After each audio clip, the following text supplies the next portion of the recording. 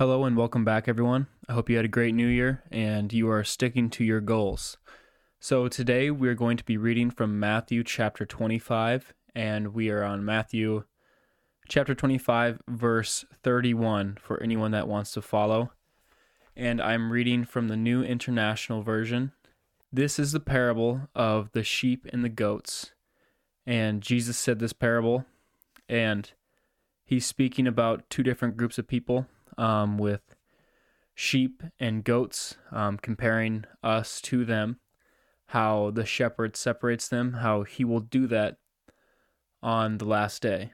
So it's really cool. I will read it, and then you guys can get your own interpretation and think about it yourselves, because I had some questions that I looked up afterwards. So, but I also saw a thing where it was like, okay, you could think about it one way or think about it another way. So, I'm going to leave that up to you guys because, yeah, it's interesting. Okay, well, let's get right into it.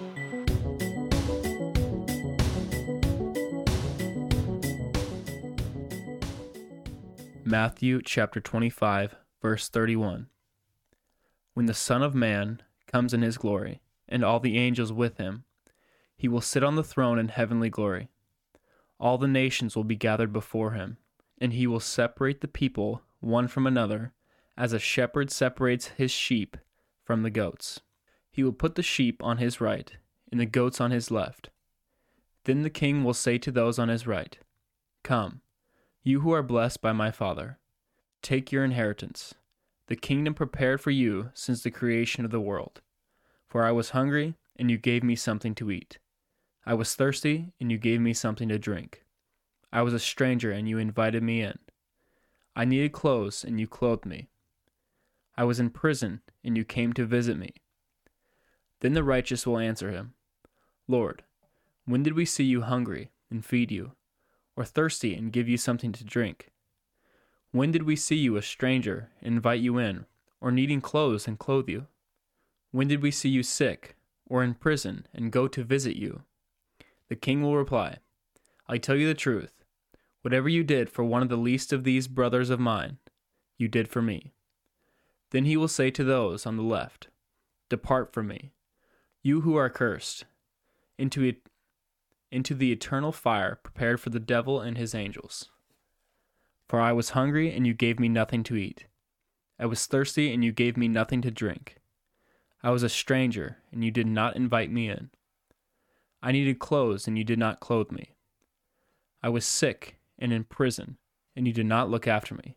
They also will answer, "Lord, when did we see you hungry, or thirsty, or a stranger, or needing clothes, or sick, or in prison, and did not help you?"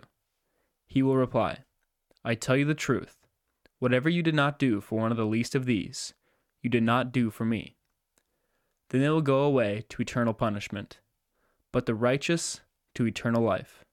I will tell you the interpretation that I looked up. Well, not the interpretation, but when he was talking about the least of these, the people that on the right they helped, and the people on the left they did not help.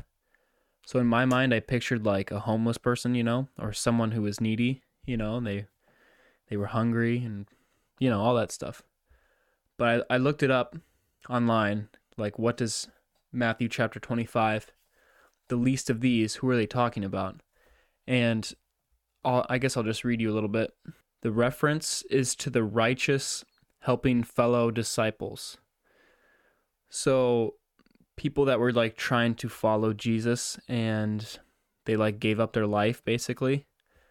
Like people around would be like, "I see this guy, he just gave up his life to go follow Jesus, and he's being a disciple.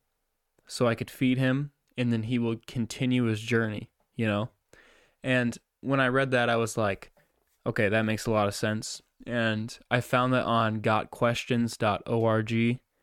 If you guys want to look it up and read more about it, it's pretty good. So, but yeah, that's all I have for you guys today. I hope you enjoyed it. Thanks for listening. I appreciate it. Have a great week, and God bless.